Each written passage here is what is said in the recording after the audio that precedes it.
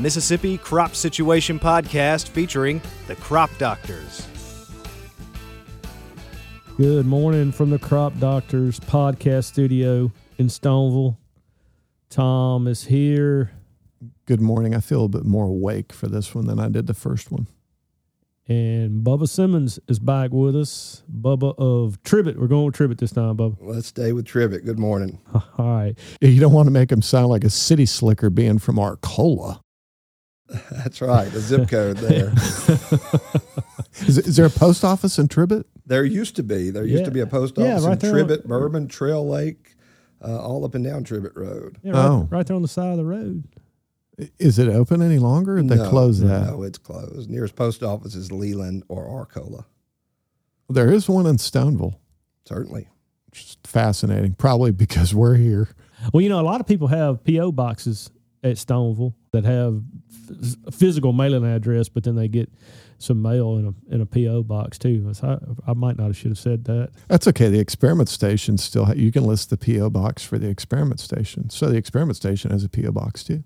Yeah, that's where all the mail comes to, dude. Because strangely enough, the 82 Stoneville Road, depending upon what GPS unit you use, will take you to all sorts of different. You can get out by Corteva in a parking lot out there next to a grain bin, and that's 82 Stoneville Road, and that's not really 82 Stoneville Road. Yeah, it doesn't necessarily get you to the experiment station every time. If we have one P.O. box, but then that massive tote of mail that comes every day, we could really blow that post office or expand it out. If we had a single post office box for everybody that got mail over there, that would be might surpass Leland. Probably so. A lot of mail comes in and out of Stoneville, I would think. Yeah, no doubt. Yeah, but I still am of the firm mind that I'd rather turn my mailbox at home and sometimes at work into just a shredder. Just move the mail through the shredder because that's what I do at home. So much junk mail. I get junk mail at home. You need a junk mail box like your email has. Your email has a junk mail. Send it to junk. I never even think about the mail. Amanda checks the mail. If there's something in there that's for me, like my jury summons a couple weeks ago, then she gives it to me. Otherwise, I don't ever even know it came. We don't have a shredder at the house. I don't know where all that junk mail goes. I guess she just rips it up. I have a box at home for the stuff that needs to be fed through the shredder. Before we had kids, we'd put the shredder behind the actual garbage can, and then you could just pass it into the shredder instead of the garbage can. But now that we have kids, they're a little older now. But I have an old dog that probably she's terrified of thunder now, so I can only imagine what a paper shredder would do to her heart rate. It thundered in Texas last night, and she just absolutely was beside herself. I mean, you could just barely hear rolling thunder in the west, and she just paced the floor for an hour. Anyway, I digress. Bubba, we were going to talk about the checkoff program this morning and how that's beneficial for the state. But before we start, wait, what? You've got to ask him your question. No, I was going to. That's what I'm going to do. That's what I'm going to do. Bubba's a dedicated listener to the podcast, so he knows this is coming, but he has no idea what I'm going to ask him. So, Bubba, what was your first cell phone? My first cell phone, I had a phone in my truck when I was in high school. It wasn't a cell phone. It had a phone patch on the radio. That's right, something like that. It was some form of Nokia, maybe whatever preceded the Nokia brick. Okay. I guess would have been my first cell phone. No bag phone? No, I never had a bag phone. I had that phone in my truck that went off of different towers. So when I was here in the Delta, I was on a certain tower. When I went to school at Mississippi State, I got on another tower. Did the horn blow when it rang? The horn did blow. It was a feature you could set. So if you were out across the field patching a rice levee and heard the horn blowing, you could run back to the truck just in time for him to hang up. You didn't run very fast in your rice fields because the water was about knee deep. You could swim back to the truck, maybe. I thought I was going to have a little more difficult question than that, and I appreciate it. You learn interesting things listening to these podcasts, like Tom's favorite breakfast cereal. And I know that's Lucky Charms from several episodes ago. That's right. Interesting stuff. That's impressive because I did. When he said that, I was like, what was that? I can't remember. It's fascinating. That's the second time he and I have had that conversation. So it's a good serial. Spot on. I was going to say my first cell phone, I honestly didn't get until I was a PhD student and started dating my now wife. And I don't remember what year that would be, but it wasn't too terribly long ago. And that phone was like the last cell phone that Nokia had. It was a metal phone, a terrible signal. So I never had the phone patch radio thing in my truck in high school. So Bubba and I went to high school together. And of course I grew up in Arkansas. So I had a radio in my truck that was on the same radio system that my dad's farm was on. And so I could call, of course I started driving maybe before I should have. I could call my mom. She had the base station at the house. I could call her from the foot of the bridge. And that was as far as it would go. And I think the first actual cell phone that I had was a bag phone. And that probably was when I went to college. I don't think I had one in high school. I think bag phones were new technology when you went to college. Thanks, buddy. It would have been when I went to college, yeah. I mean, I think my father had one at one point, but not for very long, and he really did not want a cell phone. It was like the cordless phone from the house. It's really funny to watch movies and see those on there and point to the kids and say, all right, y'all are so in love with these little phones. Look at that thing. You can't do anything on it but receive and send a telephone call. That's it. You can talk on the phone. But somehow on the Dukes of Hazzard, Boss Hogg had a phone in his limousine that he could also patch through to the CB and talk to Roscoe. But he could also make a phone call on it. And that was in the early 80s. I don't know how he knew about that. That was the futuristic idea behind the Dukes of Hazzard at that point. Clearly. They also never wrecked a car either.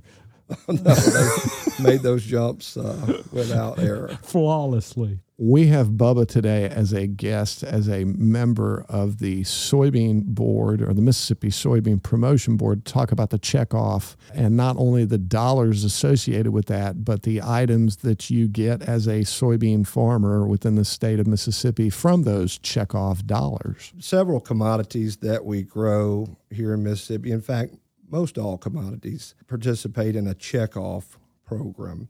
And what a checkoff program is, those are fees that are collected at the first point of sale from the grower. And those fees are turned over to whatever particular entity represents the commodity. And then there will be an appointed board to disperse those funds. So with the case of soybeans that I participate in, you have the Mississippi Soybean Promotion Board, which is your state entity, your qualified state soybean board, and you have the United Soybean Board, which represents all of the qualified state soybean boards in the country. The checkoff for soybeans is 0.5% of the price of a bushel of soybeans. So if you take $10 soybeans, that's a nickel. If you take $13 soybeans, which is closer to where we are today, it's about 6.5 cents. So 6.5 cents of every bushel sold is collected at the first point of sale. With soybeans, half of that money, half of that 6.5 cents goes to the state, and the other half goes to an organization called the United Soybean Board. So I participate in both organizations. The Mississippi Soybean Promotion Board is made up of 12 members, and those members are nominated by several organizations. The nomination's made to the governor, and the governor makes the appointment. Mississippi Farm Bureau Federation nominates 3 members. Delta Council nominates 3 members. The Mississippi Soybean Association nominates 3 members, and Mississippi Feed and Grain nominates 3 members. So those 12 members make up the Mississippi Soybean Promotion Board, and they're from various parts of the state. Northeast Mississippi, certainly here in the Delta, there's quite a few members. Over in East Mississippi, it's South Mississippi down around Natchez. It's a good representation of our soybean growing area. The soybean checkoff was created or established, I think in 1991. It was part of the 1990 Farm Bill, and it was established by an act of Congress. And the number of seats is actually based on the number of bushels that a state produces. And I can't remember what the breaks are, but if you produce X number, you get 1 seat. If you produce more, you get 2 seats. Mississippi has 3 seats on the United Soybean Board, which puts us in a good position, really, because the maximum number that a state can have is 4. So while the states like Iowa, Indiana, Illinois, Ohio, those that are producing many, many, many more bushels than we are, they're maxed out at 4 seats, and we have 3. Arkansas has 3. So the Mid-South is really well represented, considering, on that board. So that checkoff dollar is paid to the USB, then how does the portion that comes back to Mississippi or the other cooperating state, what's the mechanism for it coming back? It's actually the other way around. So it's collected here locally, and the Department of Ag disperses that money All right. back to the QSSB, and the other half onto USB. Okay, I got that backwards. So the Mississippi Soybean Promotion Board, what is their role or what is their responsibility with that money? Both responsibilities of USB and the Mississippi Soybean Promotion Board are essentially the same, and that is to take those funds and use them for soybean research or promotion. And that's spelled out very clearly in the act that established the checkoff. They can only be used for research or promotion. They cannot be used to affect policy or lobby or things like that. There's another organization called the American Soybean Association that takes care of things like that. But particularly with the Mississippi Soybean Promotion Board, we spend almost all of our dollars, almost all of the checkoff dollars, on soybean research. And we meet twice a year, and at our annual meeting in February, our big meeting in February, we review proposals that have been submitted, many of them by scientists here at Mississippi State, some from scientists with USDA, and a few private research firms. We review those proposals and decide whether or not to fund them. The Mississippi Soybean Promotion Board, using their money for research, that's the discretion of that group, correct? Sure. That's primarily where our dollars are spent. There are other boards that have, honestly, quite a bit more money than our group does. Thinking about the I-states that produce so many soybeans, they use their funds for research, but also for market development and international promotion as well. And the United Soybean Board does both, really. They certainly fund some research projects, but they also spend a lot of money on international promotion and market development in other countries.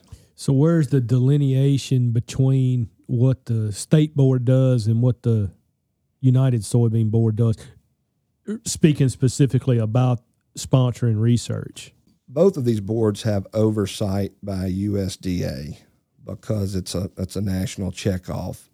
And the United Soybean Board does a really good job of understanding and knowing what these qualified state soybean boards are doing. We submit our research plan to them or our budget to them. So there's awareness and cooperation and collaboration in all those efforts. The Mississippi Soybean Promotion Board, obviously they're responsible for research done in the state, and then the USB, would they fund a project that was Mississippi-centric, or do they prefer to do projects more regionally or nationally? Certainly some regional projects, but probably more on a national scope. There's the Mid-South Soybean Board and maybe another regional board that can address some regional issues. The Mississippi Soybean Promotion Board contributes funds to the Mid-South Soybean Promotion Board that works collaboratively with Louisiana, Arkansas, Missouri.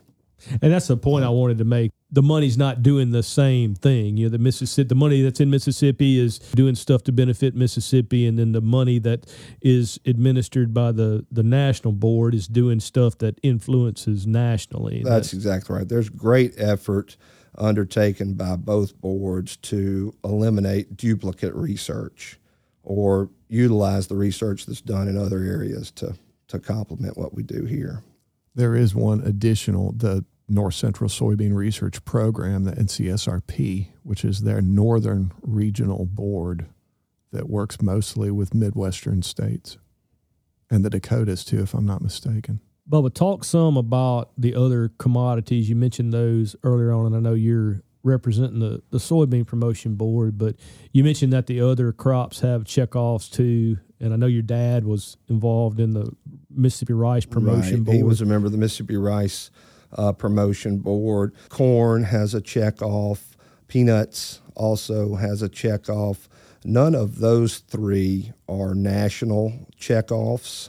Cotton is a national checkoff program. With the other programs, and I think with rice, it's about a penny a bushel, and maybe with corn, it's about a penny a bushel also. I'm not sure what the peanut checkoff is. It was just established a few years ago and is a new group. But there are also those are the crops that we grow in Mississippi that I think of when I think of checkoffs. But Christmas trees also has a checkoff. I think even mushrooms have a checkoff. Certainly beef and pork, dairy, those big industries have a checkoff as well. But we have state boards for those other commodities I mentioned here in Mississippi, and generally they work just like the Soybean Promotion Board. They do not have, with the exception of cotton, that federal oversight that soybeans or cotton would have, however. The members of those boards would be appointed by organizations similar to what you described for the Soybean Promotion Board. I think with corn, it's exactly as the way I described, and with rice, it's a little different. Farm Bureau, Delta Council, and maybe the Rice Council are the ones that are appointed there. So I mentioned rice not being a national checkoff. However, there is a national organization that our state board, our state rice checkoff board, does contribute to, and that's the USA Rice Federation. So a lot of that stuff is handled through them. How long are each of those appointments then for the Soybean Promotion Board? You mentioned each of the groups that actually nominate those, and then those are chosen by the governor. Right. How long are those appointed positions for? It's a 3-year appointment. Currently no term limits on the state board. With the United Soybean Board, it's a 3-year appointment as well, and that appointment's made by the U.S. Secretary of Agriculture, and it's 3 terms that you can serve there. So I think I'm in my 8th year, 1 more year of my final term, and someone else will represent Mississippi. Other representatives from Mississippi are Jerry Slocum from Senatobia and Philip Good from Macon. Future priorities for the Soybean Promotion Board, Bubba, do you really recognize or see a need for additional, say, graduate student assistantships and trying to urge students to continue to do further education to promote soybean production in Mississippi, and how does the board feel about that moving forward? That's long been a priority of the Mississippi Soybean Promotion Board, recognizing the need for more researchers in soybeans, and in fact, priorities given to proposals that include a graduate student as part of the research. So that's something that we're very concerned about, and something I feel like we've had pretty good return on here in Mississippi by supporting those graduate students. Well, I think it's something that undergraduate students should potentially consider, or at least had they grown up on the farm or know a farmer or know somebody on the board or know one of us that work at the university, because many of us guest lecture on campus or even teach courses or know somebody who teaches those courses. So we're pretty constantly contacted by potential students, and I think that's something that, knowing and understanding that the board sees that as a really important topic moving forward, it's good to see that they foster those additional educational alternatives for students. And that's certainly something that students should be continued to be urged towards moving forward, because that's something we all talk about as ag researchers right now is how are we going to train the next generation, and who is the next generation of these folks that are going to want to do this? Certainly. I've got 2 or 3 guys right now that are either all or partially funded through the Soybean Promotion Board, and we couldn't do that many projects without the Soybean Board, so certainly appreciate that. One other point that I would like to make, and it's something that is at times a difficult task for us on the board. It's not too difficult to find good research projects, as we've got good scientists like the two of you and many, many others at Mississippi State that submit proposals that are certainly relevant to the issues that we're having in soybean production. But taking the results of that research and then getting that information out to our growers can be a little difficult.